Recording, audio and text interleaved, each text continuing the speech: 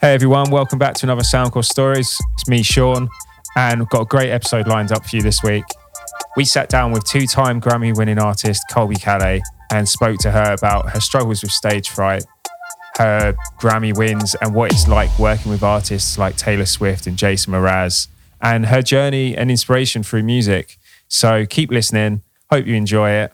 And if you want to have a recap on her performance, head over to community.soundcore.com and head to the music section and you'll find it there.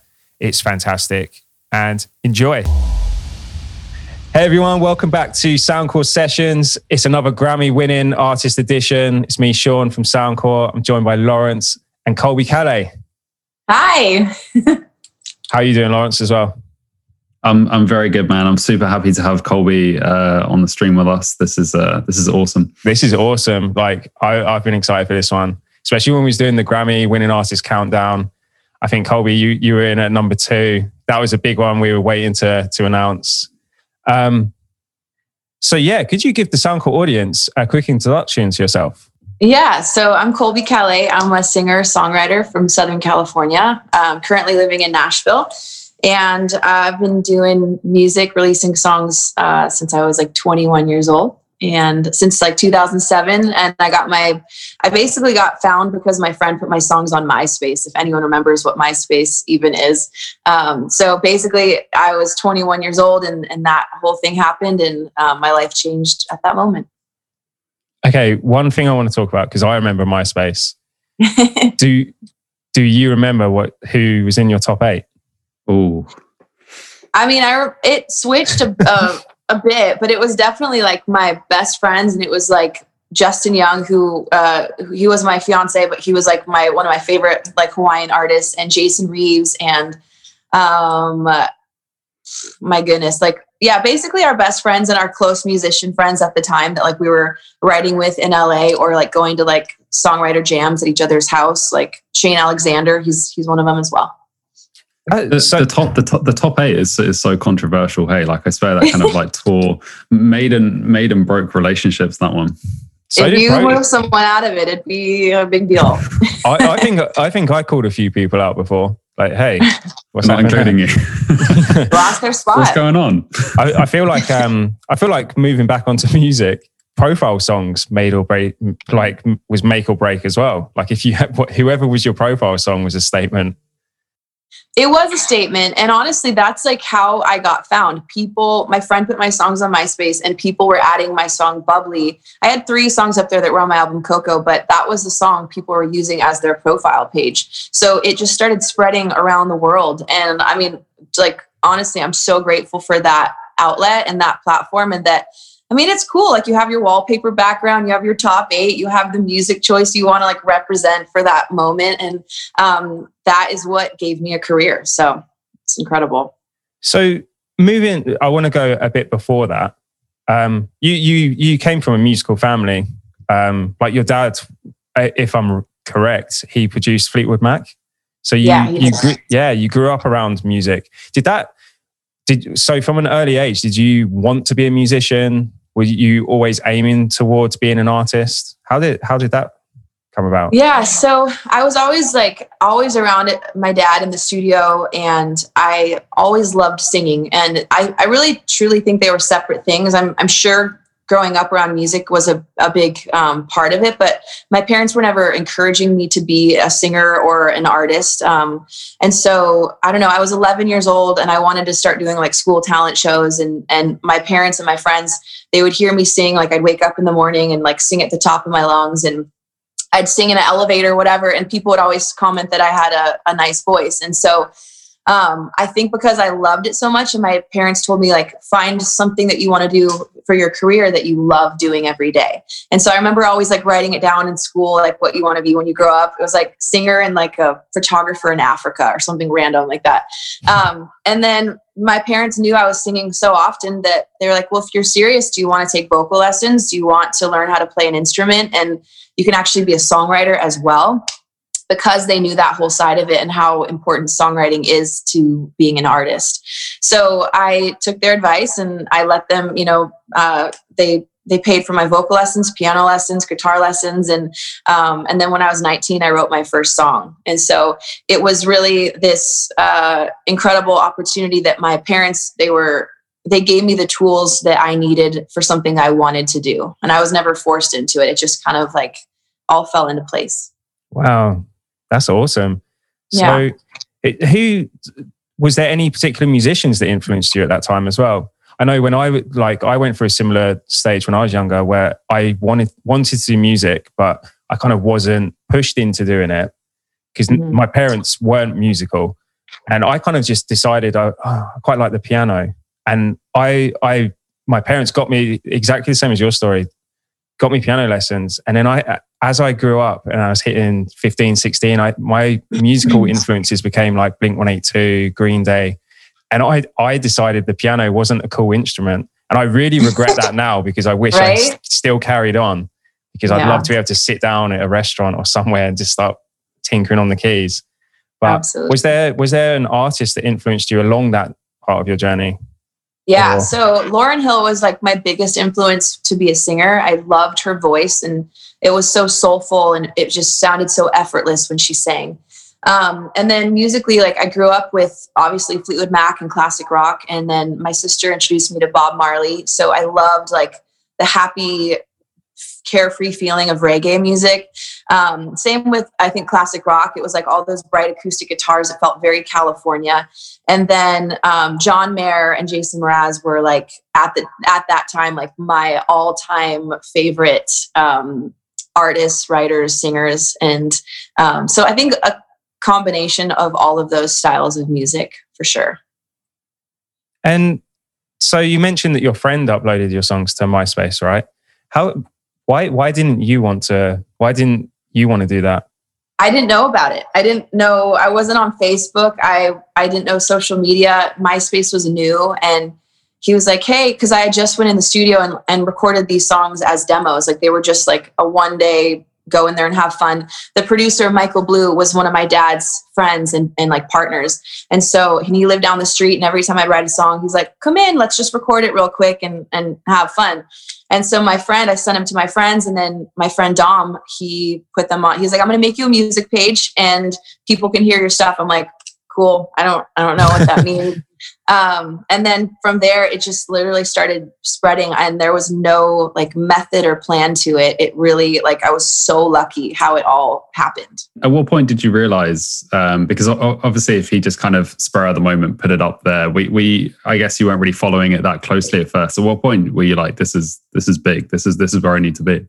Yeah, I wasn't following it at first. And then I was like, oh, I'm getting some people were writing messages or comments and I thought it was really sweet. And then I started like basically just up there, like talking to other friends and musicians. And then after, I don't know, a few months, I had a massive following that like, I think my parents were like, do you see what's going on?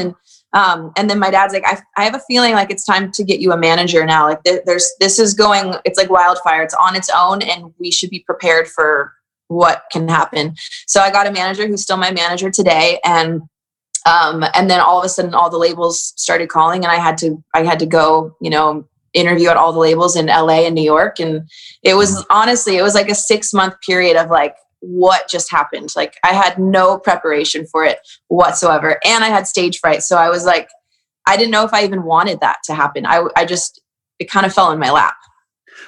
I think what's really amazing is it's quite often sometimes for people to get a takeaway from this story because, for example, that was kind of almost accidental on MySpace, right? And then Sean, you look at yourself, Sean launched himself into the UK top 40, but that was using kind of multiple social media platforms. And then now it's all kind of coming through TikTok and people putting like a 15-second clip on there, right? So it's just constantly evolving, like trying to keep up with that and use that. It's tough. It is interesting. And, I feel like I should have been better at social media this whole time. But again, I never started MySpace. It was just something my friend did. So I do not keep up with all the new forums. I don't know. I'm so just not up to date. Even now, you're not like that focused on it. Is that right? No, I'm not. And I know I probably should be. I know it's smart to stay like connected to fans and to keep your, you know, your face out there and your music out there. It's just not something that ever feels natural to me. So I eventually got on Instagram, and now I love Instagram. But otherwise, I like don't know how to use Facebook. I have never been on TikTok. I don't really know how any of it works. So yeah, like you hit the nail on the head with the social media. Like it wouldn't feel natural if you joined TikTok, because you wouldn't have that connection with your fans, because you wouldn't want to be on there in the first place. So I feel like there's no right or wrong. And yeah, like it needs to be natural. It needs to be natural, right? If anything is authentic, then it'll work. And I'm sure if I found something to do on TikTok that like matched my personality, it would be great. But I know my team a bit ago, you know, they were suggesting it, and I was like, I just feel like I would be copying something that other people are doing. So until I like figure out a way to make it like my own, then I'm not going to do it, because it's not as beneficial, you know? So before we move on from the whole social media debate, you've been from MySpace like 2007 all the way up until now. You've been in the industry, and you've seen and experienced all the changes, like the introduction of streaming and how crazy that's changed. Is there any like standout moments where you were maybe happy with the change, like, oh, amazing, this whole new streaming concept is incredible, or oh, I wish people still bought CDs, I wish that was still a thing? Has there been a moment that stood out to you where it was good, you felt it was good, or felt it was bad? Or as an artist, have you just gone with the flow and you're like, okay, this is cool? I think it's both. Absolutely. Like I still, it's embarrassing. I like wasn't even on Spotify until like a few months ago, basically. I'm like so dated with all the things. I'm like stuck in my, like, I'm on iTunes and I buy music. Like that's what I do. But I think that something that I always thought when you buy music is like, you don't know how often people listen to it. You don't know the count of how many times they've listened to it since they bought it every single day. And I think that's what I love about streaming, is that it's very easily accessible for people to listen to your music and then, you know, become a fan of yours. So I think that's a plus. And then to get a count for how often people listen to your albums or your songs, like, I think that's amazing. Like those are incredible things. Obviously the business financial side of it isn't entirely figured out yet. And that, I think that should improve. But I think that there is obviously a space for this, and it's an important space. But yes, I still buy music every day. That I like having it. I don't know. I just like feeling like I own it for some reason. So that's actually a really good shout out that I just want to give to our partner, by the way. So we're partnered with a streaming platform called Loom. And so with them, actually, they pay out, I think, about 4 to 5 times more than what Spotify and iTunes pay out. And it's literally kind of dedicated to emerging musicians. So just in terms of putting the power back into artists' hands and putting that monetary side of it back into artists' hands, they're great. So for anyone watching, definitely please go check them out as well. Awesome. I will too. So Colby, you mentioned as well, with the whole MySpace, right? We've gone into MySpace, you've launched, you were thrown into that, you weren't expecting it. You mentioned, and I know you've spoke about this in other interviews and stuff, but you've had experience with stage fright. Could you talk a little bit about that and how you've overcome it? And I just want to give advice to people that might be in a similar position, like they really want to be on stage or performing or songwriting, but they just can't. There's something stopping them. Yeah. So for me, it's been my whole life. Like I've been more shy and introverted, and I feel like I'm awkward in conversation with people. I never feel like an entertainer. Like I don't want to go up and perform for you. I just love singing and I love writing. And then you just happen to, you have to go and perform and promote those songs. And so honestly, like, I don't think I would have ever like gone knocking at labels' doors on my own. How it all worked out was, I think, like, I'm so grateful for how that happened.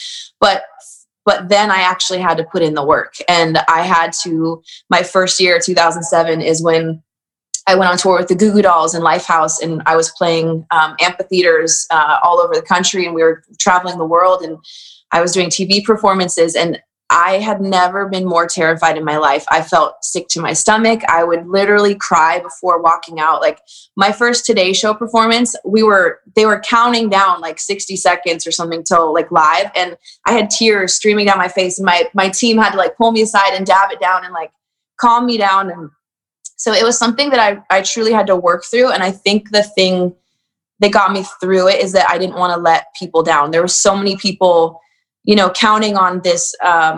It takes so much work, you know, writing a song, producing a song, promoting it, putting it out there, everyone involved. And I knew that I loved it. And I knew it was something that I couldn't let, just because I was scared. I couldn't let all of that fall apart because of that.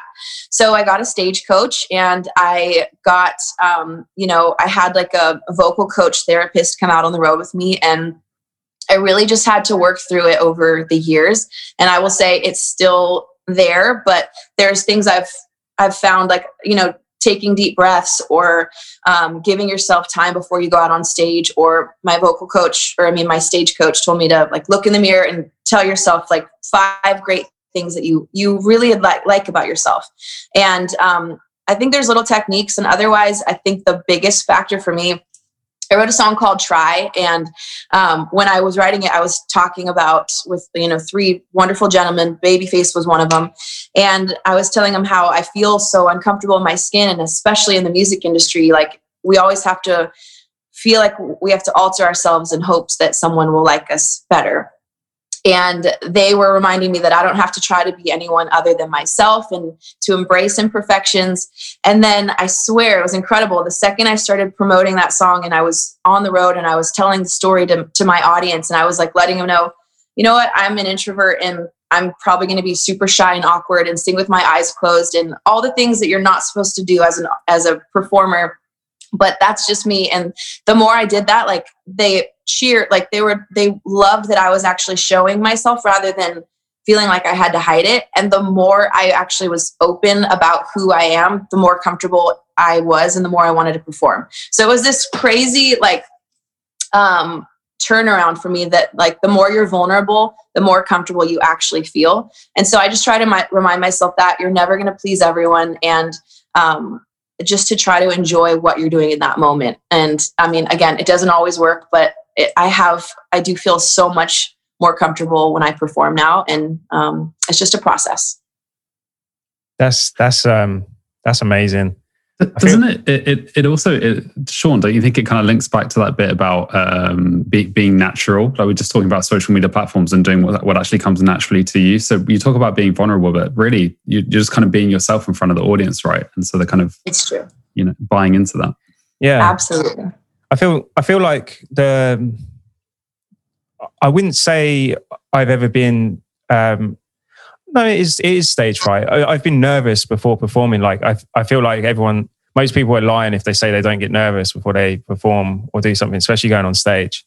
And I remember I'm quite shy anyway in some aspects of. I used to be really shy when I was younger. Like I would never dream of going on stage and like jumping around or doing something. And then I kind of hit a stage where you become like, I don't know, just an annoying boy. Like I was quite like. Then I like got confident. But I remember at one point when, I don't know who said it to me, but they kind of just said, when you're on stage, it's like your own world. Like no, the audience are there to watch you. Yeah. And I kind of turned it into, I can get away with whatever I want to do when I'm the one that's up here. I'm the one with the microphone. I'm the one that like they're watching me. So I'll just be myself. Exactly what you just said, Lawrence. I'll just be myself. I'll be natural. Exactly how, and no, I can't hear if someone's laughing at me or kind of making some sort of judgment, and I'll just walk off stage afterwards. And that's that. And yeah. So it doesn't always go back to like just be yourself, act natural. It really does. It really truly does, and it just feels good. And then you can enjoy it.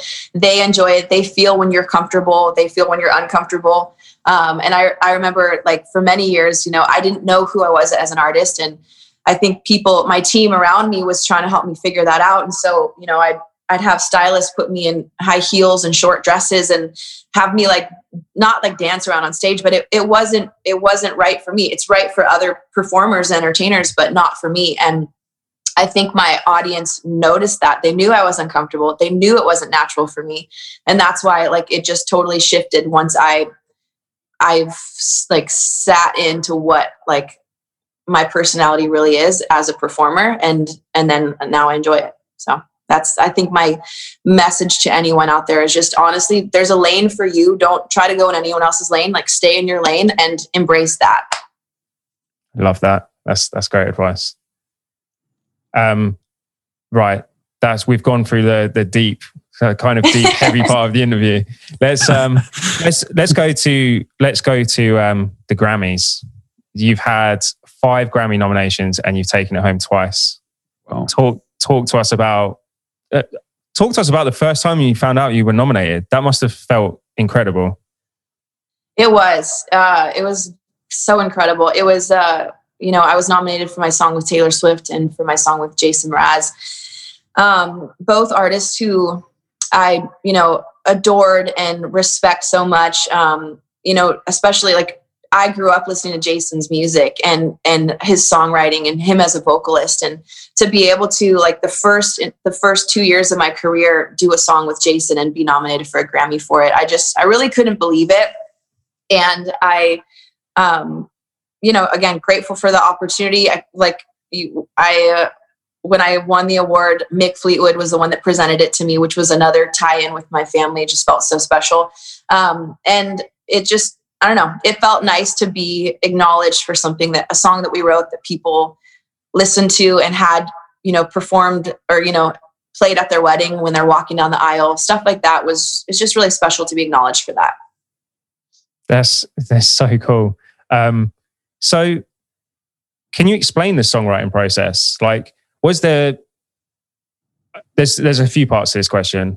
When you worked on that song with Jason, was there a point you thought this is something, this is Grammy material? Or so was there that point? Did you know you was onto something special?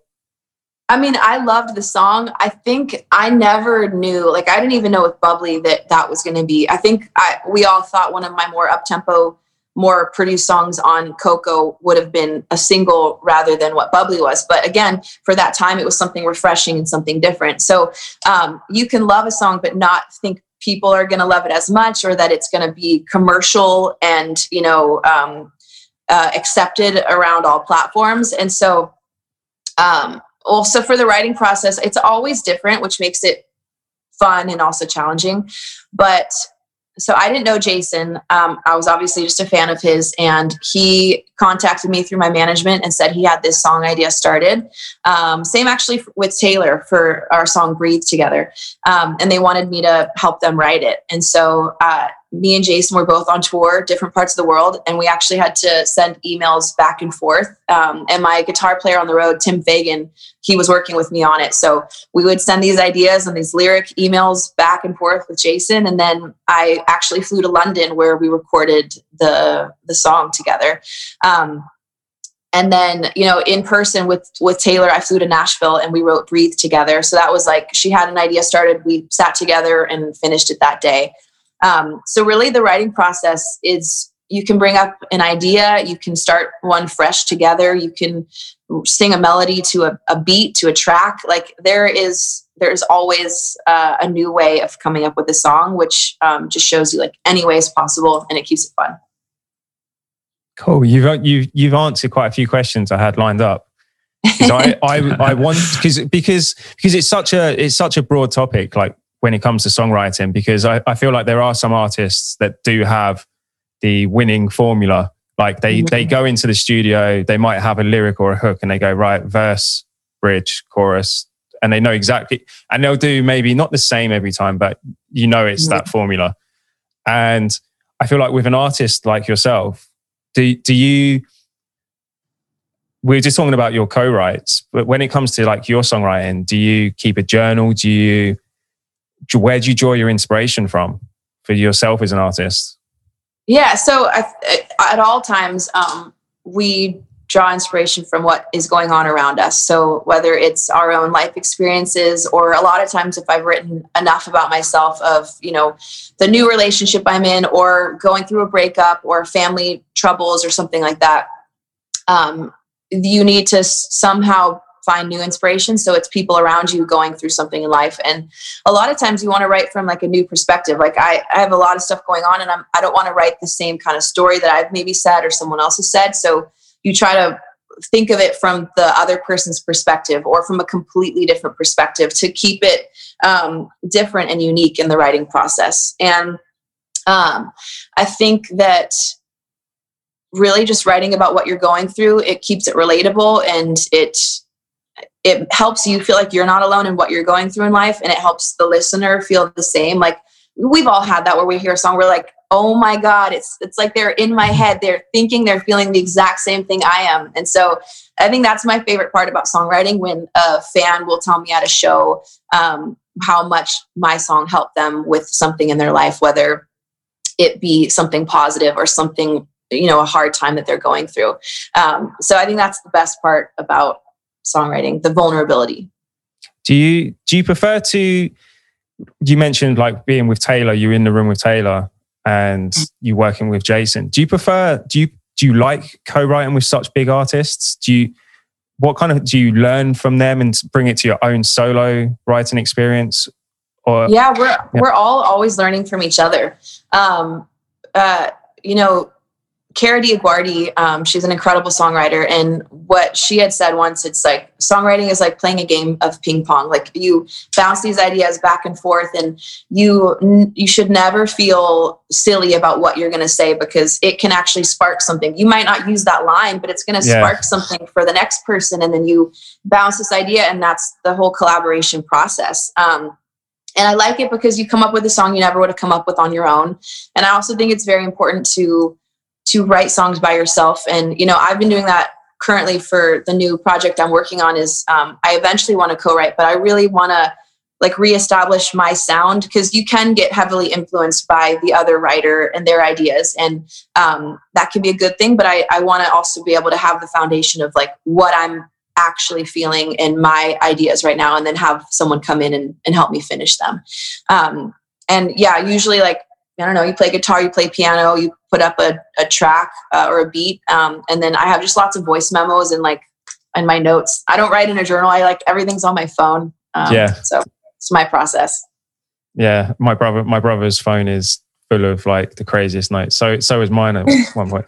It goes back to what you said, when you're in the studio, you should never be afraid of saying like a silly, there's no such thing as like a silly word, because you're right. It does trigger someone else in a room to say, like you'll laugh, and then someone will go, how about this? And then you're all like, oh.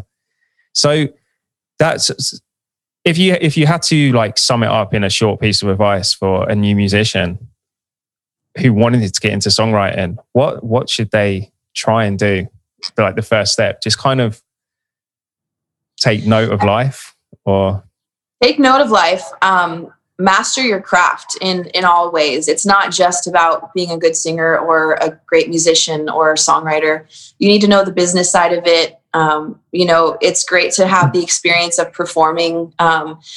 Every part of it, being interviewed, like that's a way that people get to know your personality, and they'll either like you or not. Like there's all these parts to this career that you need to learn about and master. And it's like that 10,000 hours, spend as much time doing it as possible, ask questions, get a mentor, really learn and hone in on your craft in all the ways that surround it. That would be my best piece of advice, because I had to learn as I went, and I did it, but it made it a lot more challenging, and it took a lot like longer for me personally. And I wish I had those tools earlier on. I was gonna ask you as well, moving on from that question, if you could go back to your younger self, what would you say?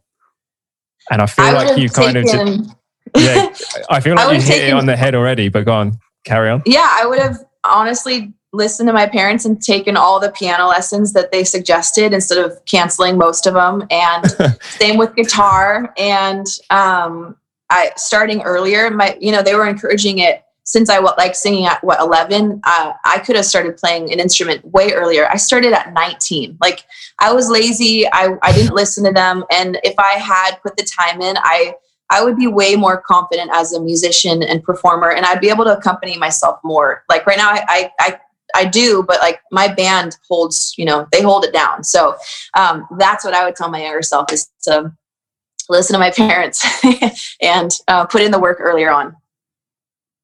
When you were saying about canceling piano lessons, I was just getting flashbacks of me not.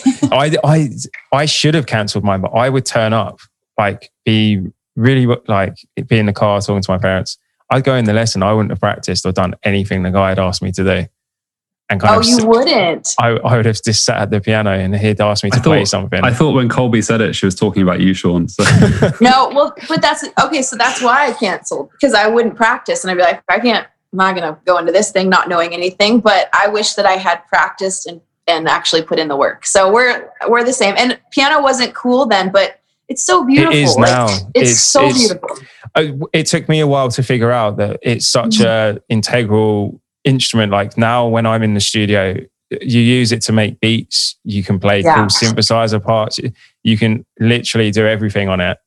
Yes. I feel quite lucky that I still can play a tiny bit, but not to the extent I wish I could play. Yeah, I feel you. Well, hey, let's start taking lessons again. Yeah, New Year's resolution. Yeah. So we're in 2021. We've just had the craziest year, especially for music. Keeping with like finding inspiration for writing songs and staying creative. How have you managed to stay inspired and productive over the last year, especially being a songwriter yourself? Because it's obviously tough not being able to go out and experience life and maybe have every day something crazy could happen outside and you could write a song about it. Not everyone's been able to do that. So how have you handled the last year? I think that, I've learned a lot from this year, and I feel grateful for a lot of the things that have come about from this, more quality time with friends and family, and getting to be still, being on the road all the time. It feels like you're just in a cluster at all times. And I feel really at peace and really still right now.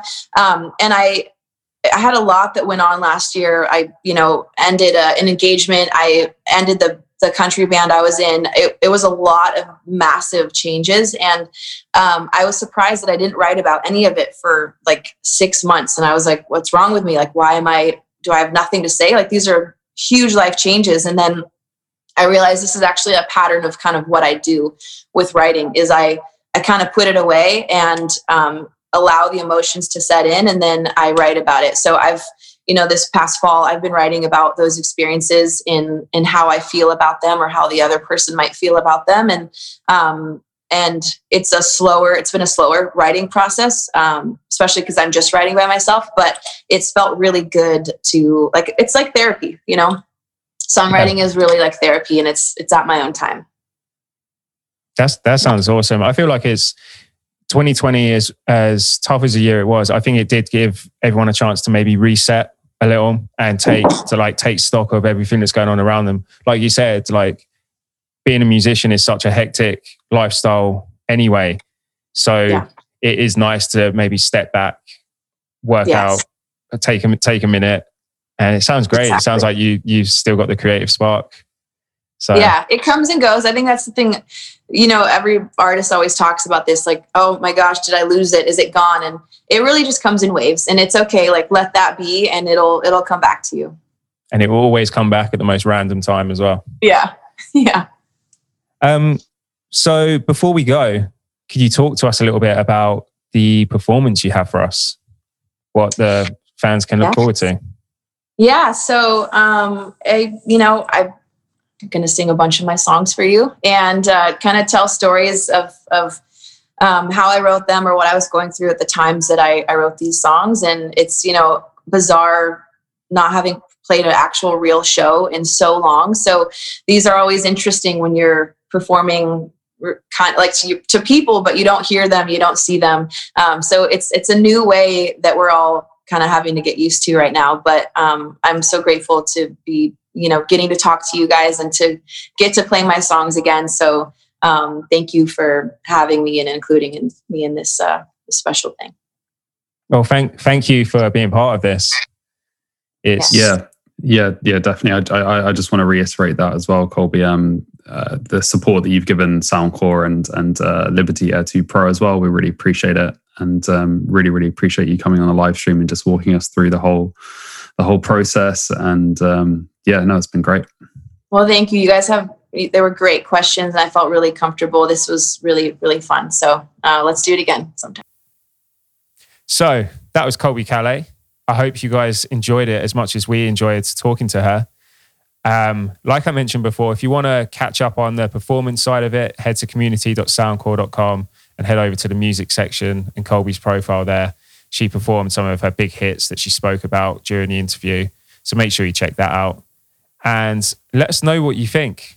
I mean, I really enjoyed learning more about how she overcomes stage fright. You take for granted, I guess, when we see these people on stage, you assume that everything's fine.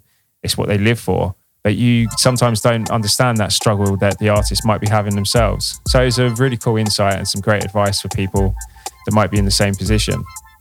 But thanks for listening. Make sure you hit the subscribe button as well and stay up to date with all our episodes. We've got some more Grammy-winning artists on the way. So yeah, see you next week.